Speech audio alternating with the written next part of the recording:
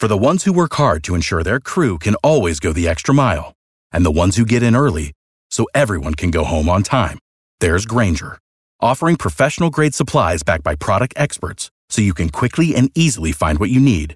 Plus, you can count on access to a committed team ready to go the extra mile for you. Call, click Grainger.com, or just stop by. Grainger, for the ones who get it done.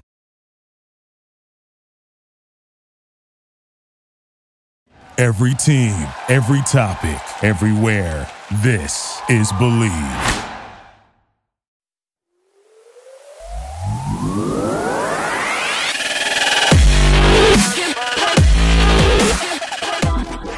Bienvenidos, señoras y señores, to the Bleed Los podcast. This episode of the Carne Asada is brought to you by BetOnline.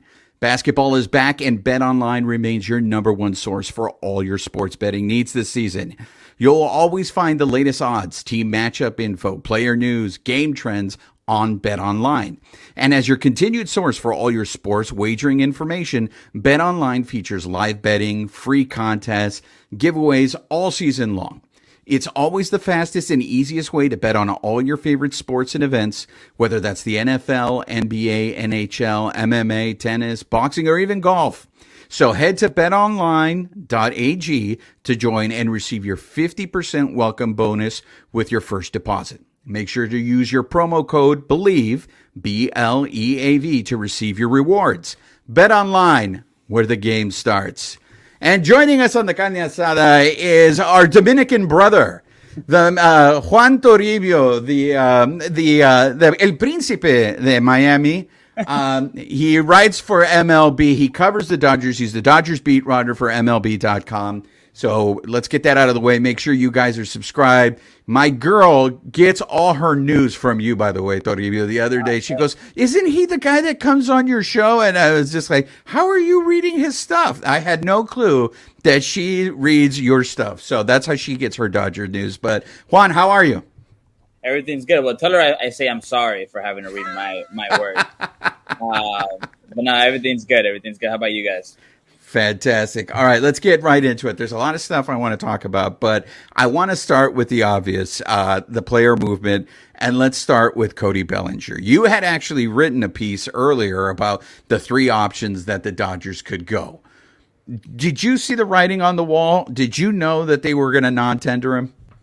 Yeah, I mean, I didn't know till it was done, but yeah, you can kind of get a sense that that's the way they were leaning. I talked to some people. And it's just it ultimately came down to it's not that they don't want Cody Bellinger on the team. It's just they don't think they can pay $19, $18, $20 million for a guy who, for 2 years, I mean, to be frank, has become a defensive specialist at this point. I know fans don't like to hear that, but that's the reality of who he has been in the last 2 seasons. That's not to say that he can't turn it around, but you're paying people for what they currently are, and he's not the 2019 MVP anymore.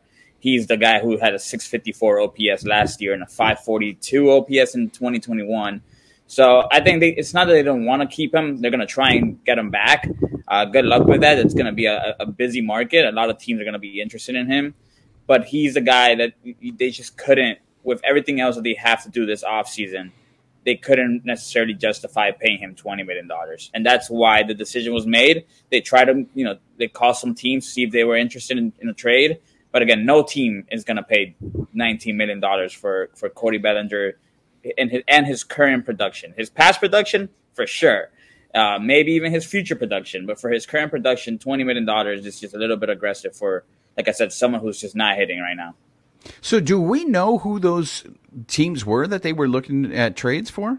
No, we talked to Andrew Friedman yesterday. And obviously, he wouldn't get into the details because that would impact like those teams is pursuing free agency. But there's a lot of teams that are going to be interested. I mean, I know the Cardinals are going to be interested. The Cubs are going to be interested. Tampa Bay is going to be interested. Miami is going to be interested.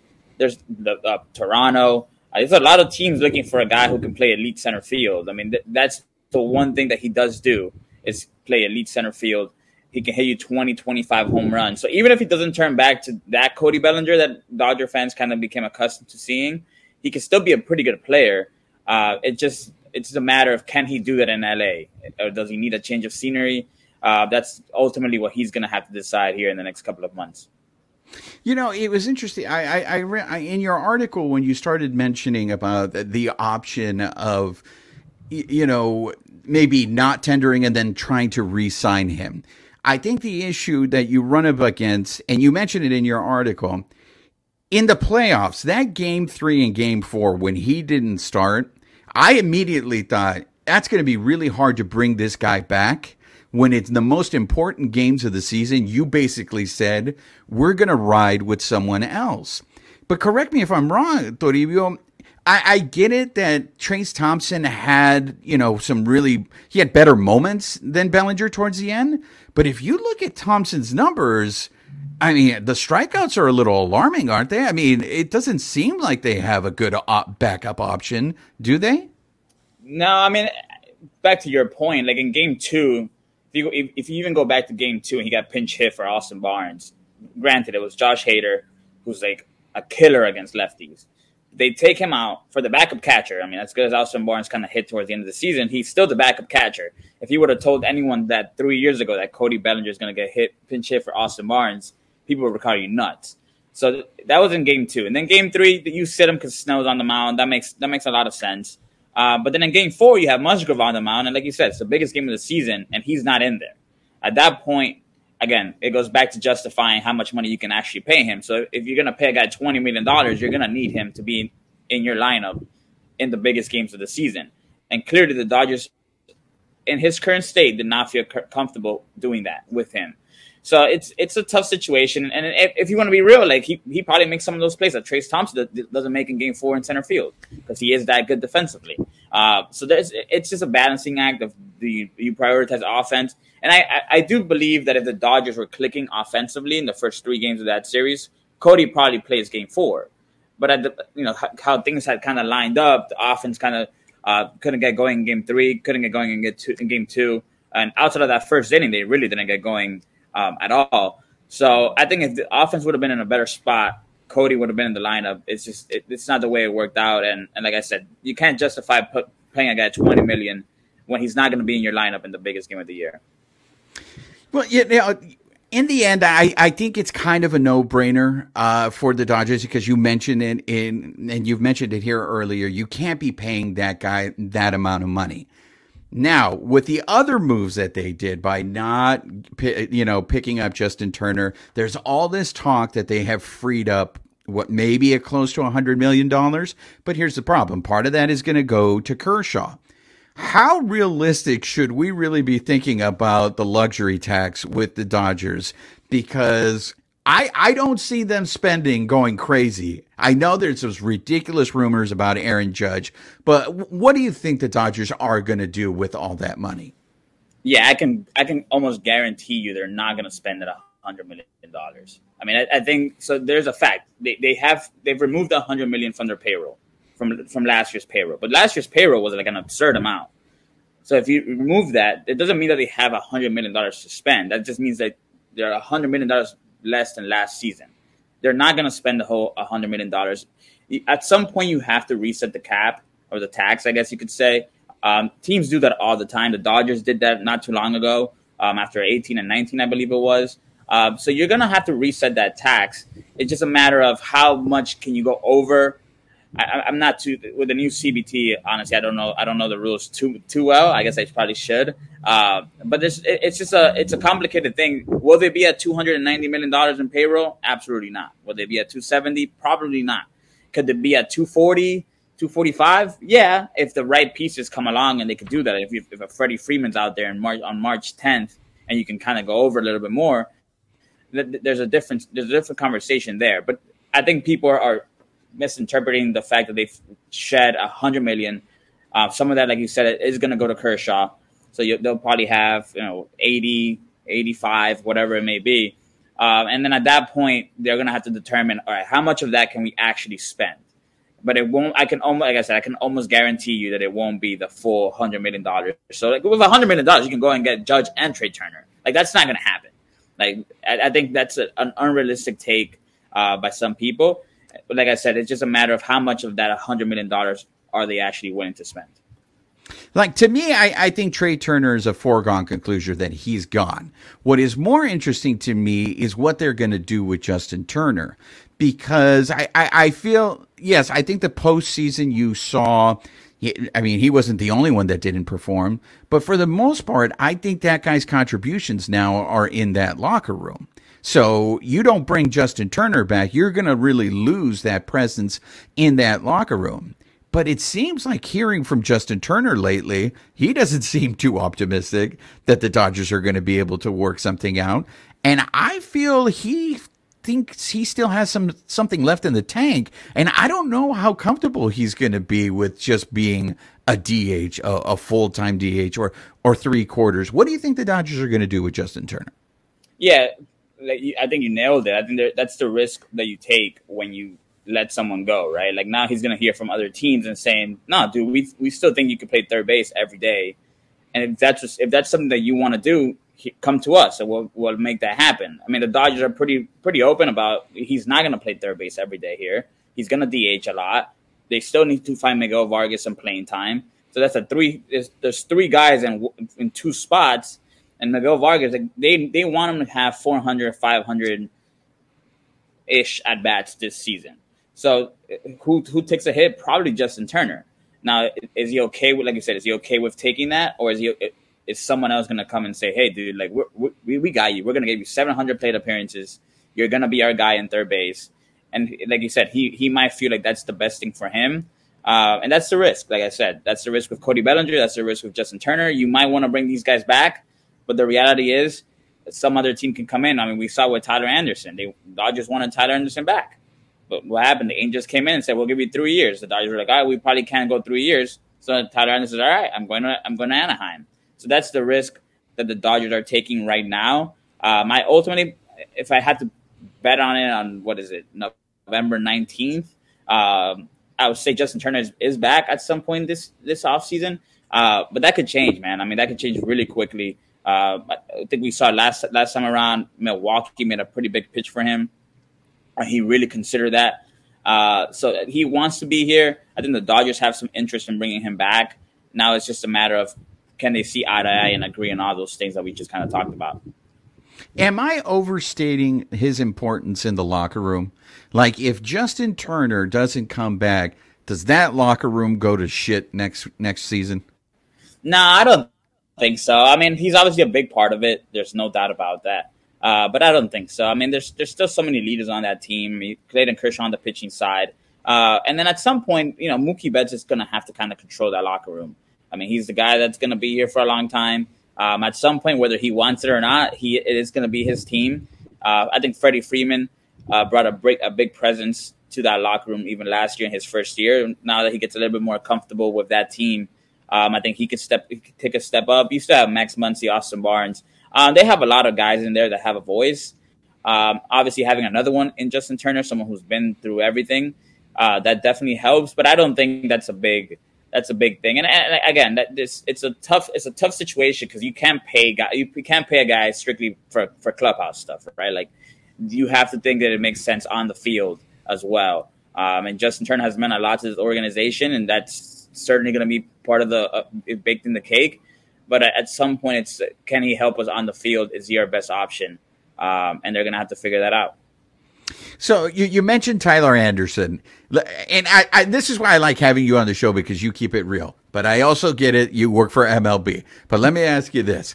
Tyler Anderson taking that 3-year deal for the Angels, does that say more about the fact that he didn't think he could replicate his success this year? So he took the security of 3 years? Because if he thinks, hey, you know what, I can do this again, wouldn't that be a bigger payday for him if he can put up the same numbers next year as he did this past year? Yeah, that's a good question. I have no idea, honestly. Like, I think it varies per player. I mean, I can go back to when I covered Tampa Bay, and Brandon Lau signed like an 8-year, $49 million deal. But he only had like 72 plate appearances in the big league. So I was like, all right, that makes sense. Like, he's securing $49 million. And then that same spring training, Blake Snell signed a 5-year, $50 million deal after coming off a Cy Young. And I was like, what is he doing? And then at one point he told me, he's like, dude, it's $50 million. And I was like, yeah, that's probably true. I mean, it's so much money. Like, I think we're kind of used to seeing all like these crazy amount of numbers, and we're like, oh, he should have taken more. But it's like $50 million is a lot of money. And like, granted, it's not $150 million, but that's a lot of money. And I think with Tyler Anderson, $40 million. And you know how pitchers are, man. He's dealt with a lot of injuries in his career. He's one pitch away from not getting any money, right? Like, that's the reality of when you're a pitcher. So 3 years, $40 million or $39 million, whatever it was. There is some security to that, and not having to change teams after next season. That there's also a benefit in that, just kind of knowing, all right, I'm going to be here for 3 years, probably my last big contract of my career. He hasn't made a ton of money compared to like big leaguers in terms of the normal life. He's made a lot of money, but I think the security of the $39 million and the 3 years, I think the 3 years is probably the bigger part, because he was going to get $20 million, right? Like, that's still a lot of money. Yeah. I think the 3 years is probably the biggest factor into that. So is this just my cynicism, or I don't remember Friedman being this open about considering giving spots to their young pitchers. So part of me is just like, okay, is he's using this as an excuse to reset? Like, we're going to use our young pitching, so we're not going to spend a lot of money. We're going to lower our payroll. Or is it, look, you guys have to do something with those guys down there. You can't keep them down. Gavin Stone, Bobby Miller, you can't keep those guys down there. Like, now that Tyler Anderson's gone, you've lost Buehler. Blake Trinan is gone now. Like, what is the pitching staff, both on the starting side and the bullpen, going to look like for the Dodgers? Yeah, they're going to need to get outside help. I mean, I know that he's saying, we need these young guys. But the reality is they only have 4 guys right now. They have Clayton Kershaw, Tony Gonsolin, Dustin May, and Julio Urías. Of those 4, Tony Gonsolin hasn't pitched a full season in a long time. Dustin May, Tommy John last year, end of the year hurt. He has a great arm. There's no denying that, but it's a matter of putting it all together. Before the injury, before the Tommy John, it would look like it was getting there. But how long is it going to take for him to get back to that point? It could be next season. It could be in 2 seasons. There's really no way to tell other than taking a bet on the guy. And then Clayton Kershaw, I mean, he missed 2 months. As great as he was last year, and when he was on the mound, he was dominant. He missed 2 months with a back injury, and that back injury is something that he's going to have to deal with for the rest of his career. He knows that. The Dodgers know that. And then you have Julio, and I don't know how realistic it is to ask him to go 230 innings again, or not again, but take even a bigger step. That's a lot to ask out of a guy, especially when you're trying to get deep into October. So of those 4 guys, they're going to need to add a proven guy for sure.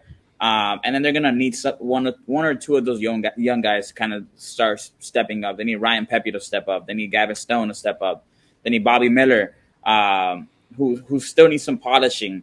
But it's good. I think they need some outside help for sure, whether it's via trade or a free agency. I don't know how big of a name the guy has to be, but they're going to need someone who can A, eat innings, and B, throw actually good innings. I mean, there's a difference between eating innings and actually pitching well.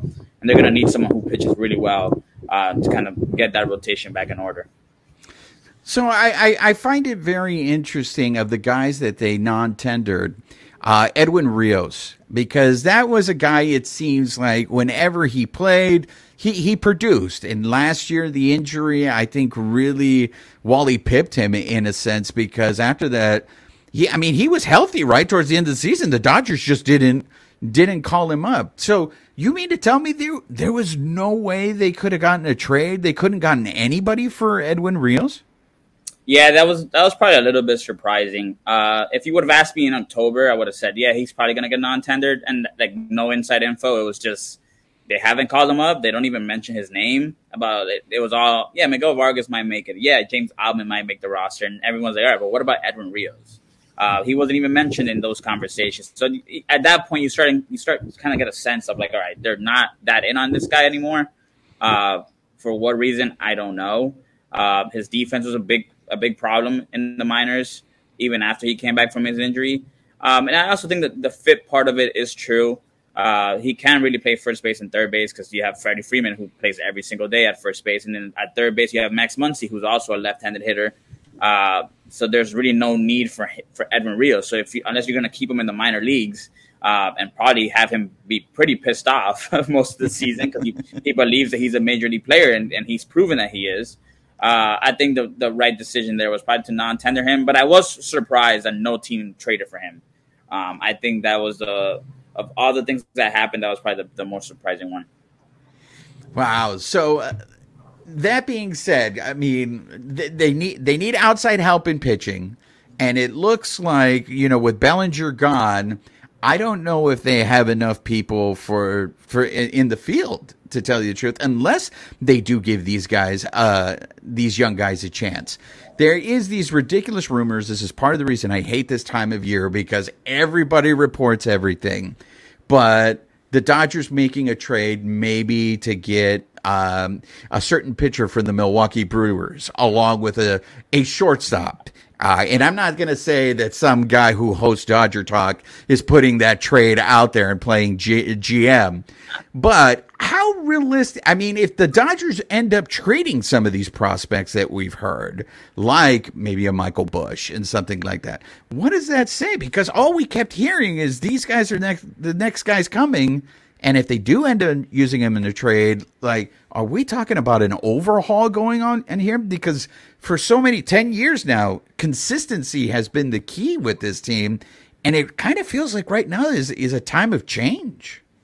Yeah, I mean, I came on this show during the trade right before the trade deadline, and I said, trade every prospect you have for. I mean, I'm not an anti-prospect. I promise to the prospect people listening. But if you can get Corbin Burnes and Willy Adames, I don't care who has to go to Milwaukee. You make that trade.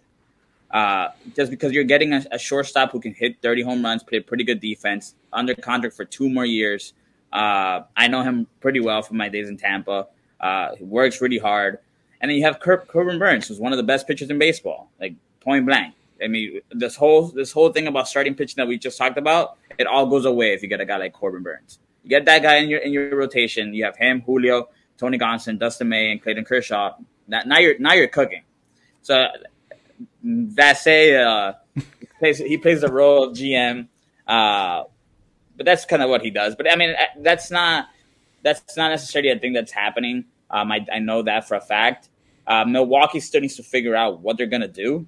They have they just changed regime, so like they have a new GM now. He has to figure out: am I gonna just trade everyone away? Am I gonna make one last push at this? How much money am I gonna have to spend? I think Corbin Burnes is making $10 million next year. Willy Adames is making $8 million next year. For a team like Milwaukee, that's pretty significant. They just traded Josh Hader away last trade deadline, so maybe they are trying to blow things up. And if the Dodgers can get him a haul, I don't see why they wouldn't do that for those 2 players. Andrew Friedman traded for Willy Adames once in Tampa Bay. He was part of the David Price trade over there in Tampa Bay. He could do it again. And like I said, Corbin Burnes, he eliminates all your concerns in starting pitching. So if that's something that they want to do with Vassay being the GM, I think they should definitely do it. Well, I'm going to let Babyface ask you a question that hopefully you can answer for him, because we've always told him, he always brought this up and we always thought it was ridiculous. So go ahead, Babyface. Maybe Toribio can convince you how ridiculous your question is. Let's hear it. All right. I heard this a lot. I mean, I maybe it was to the extreme, but when Bellinger was struggling, there was a lot of talk. Like people would say, like, why don't they send him down? Why don't they send him down to the minor leagues? Right? I mean, why didn't they? I mean, yeah, I get like maybe in the minors, not going to be much different than what he was doing in the big leagues, but it would have been a shot to the ego, I think. Right? So getting sent down. Hey, former MVP, maybe something changes now. I think getting non-tendered, he might have a chip on his shoulder coming back next year. So it's kind of the same thing, right? So why didn't they send him down? I mean, they could have sent him down, right? Yeah, I mean, they did it with Max Muncy. Max Muncy was injured, right? So yeah, Muncy was injured, so they sent him down for 10 days, and then he came back and hit 2 home runs in the first game back. They definitely could have done that, but I think it's so hard because AAA pitching is nowhere near Major League Baseball pitching. I mean, the drop off is significant. I mean, for us, you think it's like, oh, it's just one level down. No, it's like night and day. Every guy you talk to says, yeah, I go to AAA and I crush, and then I come back to the big leagues and I'm like, whoa, what just happened? It's like a different game. So I think there's a lot. I mean, I guess that could have been an option with Bellinger. I just don't think. First of all, the player needs to be okay with that. Kind of going back down there for 20 days and working on some things. And Bellinger felt like he was every time Bellinger had a big week, it felt like he was back, right? And I think the biggest problem with Bellinger was he was always trying to chase 2019 Bellinger, right? Because that's just the team that he did it with. The Dodgers, that's what people expect here in LA because he set such a high bar for himself in his first 3 years. So every time he had a good week, it was like, all right, I got it. And then the swing starts changing a little bit more because you start pressing a little bit. You don't get the results again. And then all the progress you made kind of goes back down. And that's kind of what I meant. Like, can he get back to form here in Los Angeles? That's something that he's going to have to figure out, and the Dodgers are going to have to figure out. Because if he can go maybe to like Miami, right, and play loose and not have to deal with those expectations anymore, maybe he gets back to that. I think there's a lot of it is physical, a lot of it is mental with him. I think getting stronger is going to benefit him even more. I think 2 years removed from surgery is kind of when guys start getting back into things. It's hard. We've never seen anything like this. We've never seen a guy win MVP 3 years ago and be a free agent, being let go by that same team 3 years later. So it's tough. It's tough to like. I don't think there's any precedent to this. I don't think there's any right or wrong way to kind of go about what we just saw with Cody Bellinger. Do you know, are those reports true about him that he was resistant to change, that he wanted to do things, especially a lot's been made about him constantly changing his batting stance. And you hear these reports that a lot of the Dodgers coaching staff or people in the organization were telling him, just stop changing it so much. But he was insistent that he wanted to do that his own way. Is there any truth to that? No, I don't think so, honestly. I think in 21, I think there's some truth to that. I think it was like, I've been good at doing what I do. Like, I'm not changing things, right? And that happens to every player. Like, once you have all that success, you're like, why would I change? Like, look at the back of my baseball card. I hit 47 home runs 2 years ago. But then, like, the shoulder was a real problem last year. So eventually, once he hit rock bottom there in St. Louis in September, he's like, all right, maybe I should change something. That's when he kind of brought the hands back down. And he had some success doing that. I mean, he had a pretty big postseason. I mean, he hit the biggest home run against the Braves, and he had that huge single off Camilo Doval in Game 5 of the NLDS. But then the problem was he came back into spring training with that same stance after the lockout, and then 2 days after that, he was back up again, and he was trying to figure out how to be that Cody Bellinger again. And I know that's part of that is him, and part of that is on the hitting coaches as well. I mean, the hitting coaches is probably the worst job in professional sports because like it's so hard. Hitting a baseball is so hard. So if the guy is hitting, nobody's talking about the hitting coaches. It's all about the guy. If the guy isn't hitting, it's all about why the hitting coach is not fixing him. But I do think that it's tough. There's 3 hitting coaches. He had another guy back home in Phoenix. You have 4 different people kind of telling you what to do. And at some point, you don't know what to do. You don't know who to listen to. You don't know what to do. So I think there's a lot that went into the Cody Bellinger case and why he has struggled. I just don't, like I said, I just don't know if he could do that here. If he could fix that here, if he has to go somewhere else. To me, that's the biggest question that needs to be asked by both parties. So do we not talk about his injury enough? Yeah, the one in 2021 for sure. I mean, that was a big deal. I mean, that's a major surgery. He missed the first couple of weeks of spring training. Initially, that was my first year on the beat, so I wasn't too familiar with kind of everything that was going on. I'll remind you, Kike broke him, and Kike gets a pass on this. Like nobody ever says anything about Kike breaking him, but whatever. Go ahead. Yeah, I won't go there. So at first I was like, yeah, he might miss the first couple of weeks of the season. And then things changed and he was like, no, I'm good after 2 weeks of spring training. And the reality is he probably shouldn't have been good after 2 weeks of spring training, which is kind of the same thing that Max Muncy went through this year. He probably should have started off on the IL and worked his way back up from his injury. Guys always target opening day. That's like the thing. But people forget there's like 7 months after that, right? Like you don't have to be there for opening day to be a part of the team. But anyway, that's side rant. That surgery was a big deal. And then if you guys remember, he broke his, something happened to his fibula and that freak injury against Oakland. And then he missed like a month after that. So he's working his way back, getting his swing back. And then he has another injury. Then he had to crack ribs. Also in 2021. I mean, 2021 was like a nightmare year for this guy. Like it was terrible.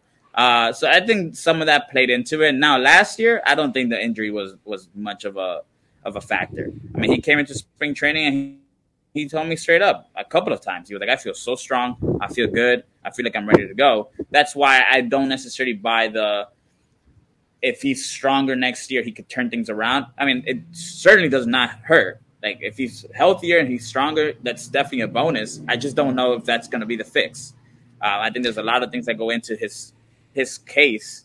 I think he needs to be okay with not being an MVP caliber player. I think that's part of it too. I think the Dodgers need to be okay with him not being an MVP caliber player anymore. And if he needs to be a contact guy like he was in the playoffs, then that's what he should do. I think there's some soul searching that all these parties are going to have to do with Cody Bellinger. You know what? I'm glad you bring that up because the thing is I think the Dodgers are kind of in a no-win situation with him, right? Because you can't ignore the fact that it's now been look, that year that he won the MVP, it was the first half that he was stellar. The second half, he struggled. So you're now talking about 2.5 years, and you laid it out beautifully. Thank you. You have the injury there. You have reasons. How much longer can you wait on this guy to turn it around? Because like you said, you can't pay him to be a defensive specialist. Yeah, that's the tough part. And like, I get it. For fans, it's not as simple as like a transaction. There's feelings involved. There's attachment. Like, he's a Dodger. Kind of people saw him grow up and become this like face of baseball almost, right? Like it was him or Christian Yelich. And then now it's like you think that he's going to get back to that point at some point. But the reality is some people don't. I mean, Christian Yelich has not gotten back to that point either. He hasn't been quite as bad as Cody Bellinger offensively, but he hasn't gotten back to that point. Giancarlo Stanton won an MVP, and he hasn't gotten back to that point since. I think there has to be a reality aspect of that, and I think the expectations are probably unfair for him here. It's nobody's fault. That's just the reality of it. He had all that success here. Like I was a fan growing up, and if a guy played well for my team, that's what I expected every single night. Yeah. So I think maybe he needs to go somewhere else. Again, that's not my decision to make, or like that's just kind of a thing that I think could benefit him. But also getting back, and if he comes back, I think there needs to be a reality check of like, okay, who do we need you to be? We don't need you to be 2019 Cody Bellinger. We just need you to not be a 654 OPS guy with a bunch of strikeouts. Well, yeah, like Babyface said, sending him to the minors would have been a blow to his ego. He's hitting in the 9 spot. If the hitting in the 9 spot wasn't a blow to your ego, then I don't know what's going to happen to him. But you said something there about, the fans, the fan element about it. Yeah, all the fans were sad that Bellinger's gone, but they were also the same fans that were cursing him out last year because he sucked and they thought he was the reason why the Dodgers lost the playoffs. So I get it. The fans are emotional and they get into it. Which leads me into, I'm going to let Babyface go into this transition because he was very upset. And in particular, I don't know if he was upset with you, Juan, but he's going to direct it towards you because you have a vote. And that was the Cy Young Award. And I'm going to let Babyface go into this. Let's hear it. But I know your theory, and I don't think you ever hit it. I think from the beginning, you had always told us that Sandy was who you thought was going to win. But go ahead, babyface. Tell him why you think he shouldn't have a vote, that the writers should not be voting on this. Go ahead, tell him. Nah, I saw Juan voted him second. He voted Julio second, which is fine. I knew it was going to be Sandy or Julio, right? 1, 2. That was the expectation, right? But, for him to come in third, I think that's what pissed a lot of people off. And then what I saw when I looked at the actual votes, that people voted for him fourth, and there was 8 writers that didn't put him on the ballot at all. I'm like, what is that? That is total nonsense. And when you look at some of those writers that didn't put him on the ballot at all, I think it was like Colorado, Arizona. He had a low vote from San Francisco. Like, these guys see him all the time. How are they not putting him higher? At least 1, 2. I mean, with the numbers he had compared, and then everybody's saying, oh, there was the innings pitched, that was a big difference. Last year, the innings pitched didn't matter, right? So we were seeing a lot of stuff like saying, well, should the writers actually have a vote if they're not being consistent with what they did last year to this year? What's the deal? Why is it changing? Why is the criteria for this award changing? And like I said, my beef is with the people that had him. I mean, for coming third, obviously, and then for people that didn't even have him, fourth or fifth. Yeah, I mean, I honestly cannot argue with that. I think there is a lot of inconsistencies, and it's hard because, like, I can only vote for myself, right? Like, I can only control my vote. There's, 59 other people that vote, and I have no idea how those people are going to vote. Until it literally comes out, I have no idea what the results are. I'm honestly kind of scared because I'm like, man, I don't want to be the one. Like, if I would have voted Julio first, I would have been the only guy to not vote for Sandy, and then, like, my mentions would have been in shambles. So it's like there's always like some like tense. I mean, I had 2018 AL Rookie of the Year between Ohtani and Miguel Andujar, and then like I voted for Miguel Andujar, and I had like the entire country, freaking country of Japan just on me, and I'm like, I'm sorry, like. Anyway, but yeah, there's a lot of. It was brutal. And there's a lot of inconsistencies. And Cy Young is weird. I mean, it does change every year more so than MVP. Like, I feel like MVP is pretty, like, clear. Like, we're just going to vote for the best player. And if his team made it to the playoffs, like, maybe we'll give him a little bit of a bump. Cy Young is weird. I do think that the winner was the right winner. I know Dodger fans don't want to hear that, but I think Sandy's season, if you look at it in totality, it was a tremendous season. I mean, it wasn't just the innings. I mean, if you look at the ERAs, almost just as good as Julio's with like 45 more innings. If you look at the complete games, you look at all the stuff that he kind of did, he went 7 innings or more in like almost every start. It was ridiculous. I mean, he had a complete game against the Dodgers. So he did a lot of good things that were deserving of him to win. But I do actually agree with you. I think Julio should have finished second. I don't think he should have gone third. I don't think he should have been left off ballots. I think that's pretty ridiculous. If a guy wins ERA, I think we fallen into the trap of like, oh, the expected stats, right? Like, oh, his FIP was 350 or his like expected ERA was 3 something. I don't care about expected stats. Like, if you expected stats are cool if it's like the first week of the season or like the first month of the season. After 6 months, like I don't care what should have happened. Like, you need to focus on what actually happened. Whether it was defensive positioning or was it luck, it doesn't matter. That's what he had, a 2.16 ERA. That's what happened. So he probably should have finished second. I'm not denying that at all. It's tough. Like I said, it's tough because everyone has a different criteria. Some people value innings more. Some people value wins more. People value ERA more. People value FIP now. Like Corbin Burns won last year because of his FIP. Like, I don't care about FIP. I mean, like, that's just me. But like, so last year I actually would have voted for Zach Wheeler because I think he deserved it. So it's a tough award to vote on. But I also think on the flip side of that, I mean, the players didn't vote Julio an All-Star this year. So should they be voting? Because he wasn't even an All-Star on their voting for their All-Star game. Should coaches vote for Julio? I mean, they had Juan Soto as a Gold Glove finalist, and he was the worst rated in baseball. So, I mean, I don't think there's a perfect – I don't know. There's not a perfect fix to this. I'm not saying the writer should vote. Like, if you take my vote away, like, I'll be okay. There's a lot of they'll love you in Japan again, man. The Japoneses will be like, "Hey, Juan, welcome back." I went to Hawaii and I was like too close even there. I was like, oh man, they must feel me that I'm close by. They're still mad at, and he won. Shohei won, and they're still mad at him. So yeah, I don't think there's a perfect science to voting. I think it's so difficult. I don't know. I don't know what the perfect science is, but I do agree with you. Julio should have finished second place.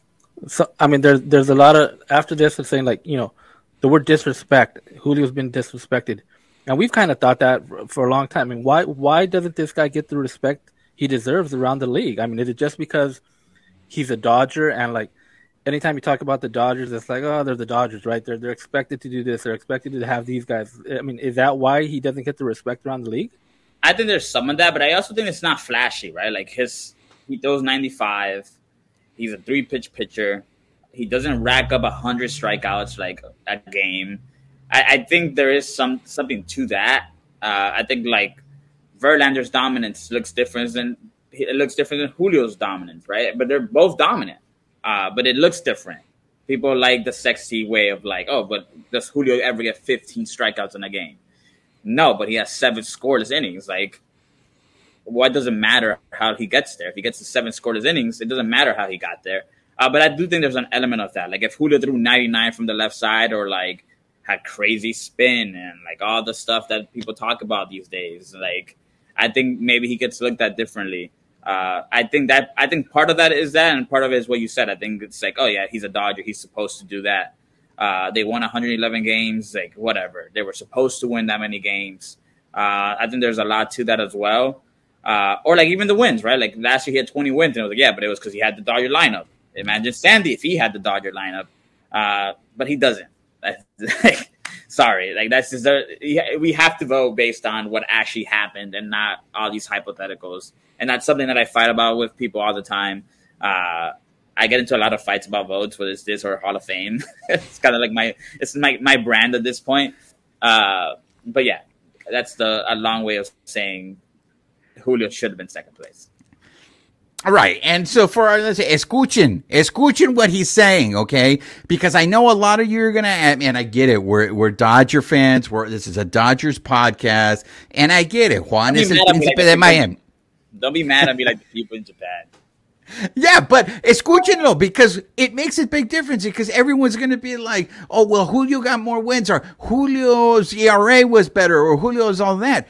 But pitching more innings makes a difference, because if Julio would have come close to the amount of innings that Sandy pitched, maybe then Julio's ERA goes up. So that's I get it. It's hard. Sometimes we look at it with our hearts, and we want him to be successful, but the man is telling you the criteria. Innings pitch matters, and it matters because it affects all your other numbers. So I know you just sat here and said, look, it doesn't make any sense. I want to segue to another award, and that was the Manager of the Year. I myself am surprised that Roberts even was named a finalist, and for him to even finish second, I know our friend Fred Rogan is pissed that Roberts didn't win it, and it's like, look, the fact that he even got acknowledged, because I feel that guy gets taken for granted. I know everybody hates him, everybody blames him for the Dodgers, losing. What Roberts does really well, and I think it's part of what he was recognized for in that award, because it's a regular season award. It's not a postseason award. It's a regular season award, is how he manages that clubhouse, how he can get these guys to buy in for a whole season. Were you surprised that Buck Showalter, and do you have a vote for the Manager of the Year or just for Cy Young? Yeah, I just voted for Cy Young. I actually think, this might be controversial, but whatever, I don't care. I think Manager of the Year should probably go away. I think that award, it's so hard, right? And with the way baseball has kind of gone with, there's a lot of front office involvements, and there's a lot of things that kind of go on, analytics and stuff like that. I wasn't around for the 70s, but I can only, based on what people have told me from 70s and 80s, it seems like managers had more on their plate back in those days than they do probably these days. I can't confirm that. This is just based on what people have told me. I'm only 29. I can't go back a couple decades, but I think it's just such a hard award. Like, how do you kind of quantify what a manager does on a daily basis, right? Like, is it just wins? Like, why did Rob Thompson not get any votes? Right. I mean, he took over mid-season, and I know it's just a regular season award, but he took over mid-season and took his team to the playoffs, and he wasn't even a finalist. Like Adi Marmol, he took over the Cardinals first year manager. It seemed like his players liked him, but like I can't vote based on what I think. Like, I mean, I don't cover the Cardinals, so I can't tell you what he means to those guys on a daily basis. I can only tell you what Dave does, right? Like, so how can I possibly vote on 30 managers and what they might have done? Like, what about like if you're a manager of a rebuilding team and you're getting the best out of your players? Like Brandon Hyde just won because of that. But like, what if that's just because they got better and not because of what Brandon Hyde did? Like, I don't know the dynamic of that clubhouse. I can't speak on that. So it's not that I'm against managers. I think managers do a great job. But I'm saying like it's hard for me to vote on that. And I don't know how anyone can vote unless you just ask a bunch of people like, hey, like, how's your manager? And like, I don't think that's a very good way of voting. Like, there's a way of voting for Cy Young and MVP and Rookie of the Year because you see the numbers, you see the actual data. But I don't know how you vote for Manager of the Year without only seeing wins. So if it's based on wins, then Dave should win every year, right? Like, why did Buck Showalter win and then not beat Brian Snitker, who beat him in the division? Yeah. Did he win the award as soon as the Mets hit 100 wins? Like, I don't know. I don't know how you can possibly vote on the impact of a manager without being there every single day.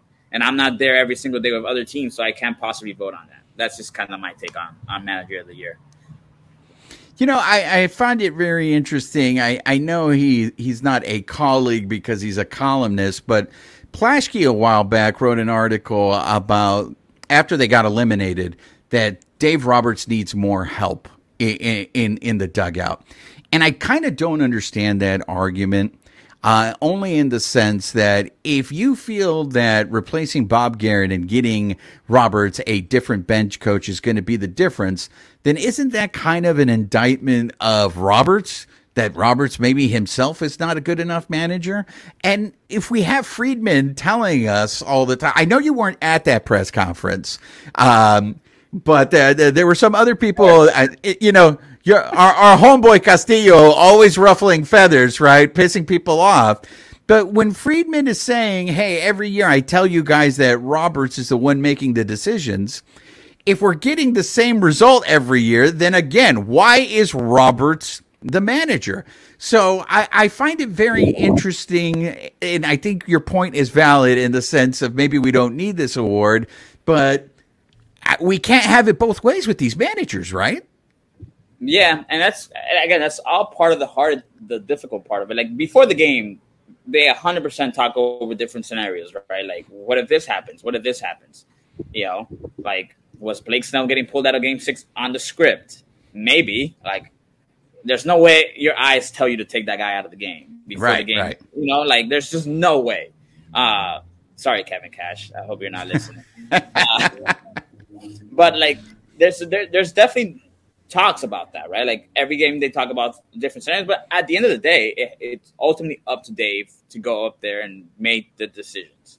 So I think when people say like, yeah, the front office tells Dave what to do, I don't think that's accurate. I mean, they talk about different scenarios, and in the moment, Dave's the one that has to make the decision. Sometimes he makes the right decision, sometimes he makes the wrong decision. I mean, I promise you, putting in Alex Vesia on a 1-0 count in Game 4 of the NLDS was not part of a script. Right? I was not part of the script. Right. Like Tommy Kahnle not getting a single out in the start of that inning, which is like somehow doesn't get talked about. But he didn't get a single out, and then that changes the whole thing. And then at that moment, it's like, okay, Dave, Bob Garrett and Danny Lehman, they all had to start talking about, okay, what happens now? Who's on deck? Where's Soto? Where's Machado? And the game goes by fast. I mean, those things happen really fast. When you're watching on TV, you don't really realize it, but when things are going on, you're like, dude, this is quick. So I think there is something to, like, managers have a tough job. I don't think they, front offices make decisions, but I do think there is a lot more influence in front offices in how games are managed. before and after games. They have a bunch of conversation, and that's the reality of it. And I think that's why people kind of get a mistaken of like, yeah, it's just the front office doing all these things. Like I don't think that's necessarily true. So I hear that a lot, that the game speeds up on Roberts in the postseason. Do you think that's a valid criticism? I think so. I think so. I don't think it's not like a necessarily that's something bad on him, but it's a hard way to put it. I do think the game goes a little bit fast. I think game 4 the game super sped up on all of them. It's not just Dave. It's his whole coaching staff. I think that game 4, you can kind of see it. There's no reason for Alex Vesey to not be ready. You know Juan Soto's coming. You know Jake Cronenworth is coming up. Like, why is he not ready to go? And I think at that moment that part of it is kind of inexcusable, and they know that. So I think certain aspects of that it does speed up, but other decisions, I think the Kershaw one, like back in 2019, I don't think that was the game speeding up. I think that was just a bad decision. I think that it wasn't. I think it speeds up sometimes, and I think sometimes it doesn't. But it also he managed a great game in game 1, right? That was oh my God, something's happening here. But he managed a great game in game 1, and nobody talks about that because it's just kind of what you're supposed to do. And then game 4, kind of things got out of hand. So. Being a manager is brutal. It's a no-win situation unless you're Buck Showalter, I guess, in New York. It's tough, man. It's a tough thing. None of us can kind of relate to because we've never done it. Right. But I think it definitely sped up on them in game 4. That's for sure. Were you surprised by Mookie and Freddie Freeman finishing 4 and 5 in the MVP race? No, I actually thought Freeman might have been a finalist. I think he might have been a finalist there. I think Mookie finished 5th, right? Is that what it was? Was that what it was, Babyface? I thought it was he was 4 and then Freeman was 5. I thought it was reversed. Yeah. So Mookie finished. That I'm surprised. If that's actually true, that I'm surprised. I think Freddie should have been ahead. But I thought Freddie had a chance to be a finalist. But I think they got the finalists right. I think Arenado, Goldsmith, and Machado. I actually think Machado should have won the award. But that's just me. Oh man, you're just endearing yourself to all the Dodger fans right now, hearing all the Machado love. Hey, listen, I get it. I get why Dodger fans don't like him. That dude is so good. Yes, he is incredible. When he wants to play, he's very good, and he wanted to play all season this year, which is. But isn't that frustrating? And isn't that an indictment of him? I don't know if I think he became a leader this year, and I think it took him maybe a little bit longer than most people would have liked. But I think you're kind of getting a guy who's understanding, I got to be a guy. I got to be the guy for my team. If you look at what that team kind of went through, man, Tatis getting suspended, training for we saw some of those lineups in May and June. They were brutal lineups. Yeah. They had better lineups than OKC. That lineup was bad. And then he was the only guy producing. And got him into the playoffs and obviously beat the Dodgers and stuff. I know fans don't want to hear that part, but I think he should have won MVP. It was Freddie 4, Mookie 5th. Freddie, that makes sense. That adds up. I think all this Alonso talk, New York is different, right? New York is always gonna get this preferential treatment, whatever. Right. You saw with Buck Showalter. I thought Alonso, people were oh, he should be 4th, and I was no, he's not gonna be 4th. That's not gonna happen. But whatever. I think the top 5 makes a lot of sense. But Machado only tries when he plays against the Dodgers, right? That's the only time you see this guy go out of his way to do all kinds of stuff. No, that's the problem. See, no, I'm not going to let you get away with that. That's the problem, right? It's because we only watch the show pods when they're playing the Dodgers. So, of course, when we watch them, we realize, oh, he's trying really hard against the Dodgers. Do you watch him against, the Giants, or do you watch him against the random series against the Pirates? Sometimes, we don't know that. But then you'll see clips of him in other games where he didn't hustle down the line or something, and then you see it against the Dodgers. Dude, really? But that's why I think it's important. I think what Juan had brought up, what is the criteria for voting for these things? I didn't see Sandy Alcantara's every start. I saw Julio all of Julio's starts, but I didn't see Sandy. So as much as I want Julio to win, I can't sit here and make a realistic argument to you to why Sandy shouldn't, because when they were in Miami, he smoked the Dodgers. I mean, that was a complete game. So if he was pitching like that with less, I mean, doesn't he deserve more credit? I agree with you, Juan. I just think voting for these awards, I don't understand the criteria, and I don't know how we come to conclusions on this stuff. Yeah, I'm with you. I vote for them, and I guess I don't even know the criteria sometimes too. So. So there we have it. Our Dominican brother, El Príncipe de Miami.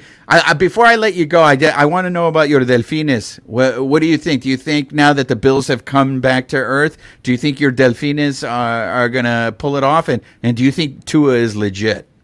Yeah, so when you guys tweet out this link for the podcast, I'm going to put in my GoFundMe right under that for tickets to the Super Bowl in Glendale a week before spring training starts. So if you guys want to help out a worthy cause, it's for my 2 tickets to go see the Dolphins and the Eagles in the Super Bowl. Wow! So you think they're legit, huh? I think so. I mean, our defense kind of stinks, but we can't be stopped. The offense is incredible. Tua, I'm a big Tua guy. Undefeated when Tua plays. There we go. Seeing some of Juan's tweets, I think he's as bad as some Dodger fans. I think it wasn't like last Sunday that you said like 7 seconds in or something like that. You guys are ruined by Sunday. Like, no, that's a real fan right there, man. We were playing the Lions and we went down 14-0, and I was like, I tweeted at them. I was like, I hate you. I was over it. They won the game though, so I forgave them. Patience is the key. Anyways, there you have it, ladies and gentlemen. Juan Toribio, who writes for MLB.com. He covers the Dodgers. He's on the Dodgers beat. Make sure you check out his stuff. The guy's giving you all the information. As I said, my girl always has questions about the stuff that Juan is writing, saying, what does he mean by this? Why? You didn't tell me this. So it's good to know that she gets more info about the Dodgers from you than from me. But anyways, there you have it, ladies and gentlemen. Thank you for joining us. If you haven't subscribed to the podcast yet, make sure you subscribe. Subscribe to our YouTube channel so you can see Juan's lovely face. This episode has been brought to you by Bet Online, where the game starts. Para la próxima, nos vemos. Thank you for listening to Believe. You can show support to your host by subscribing to the show and giving us a 5-star rating on your preferred platform. Check us out at Believe.com and search for BLEAV on YouTube.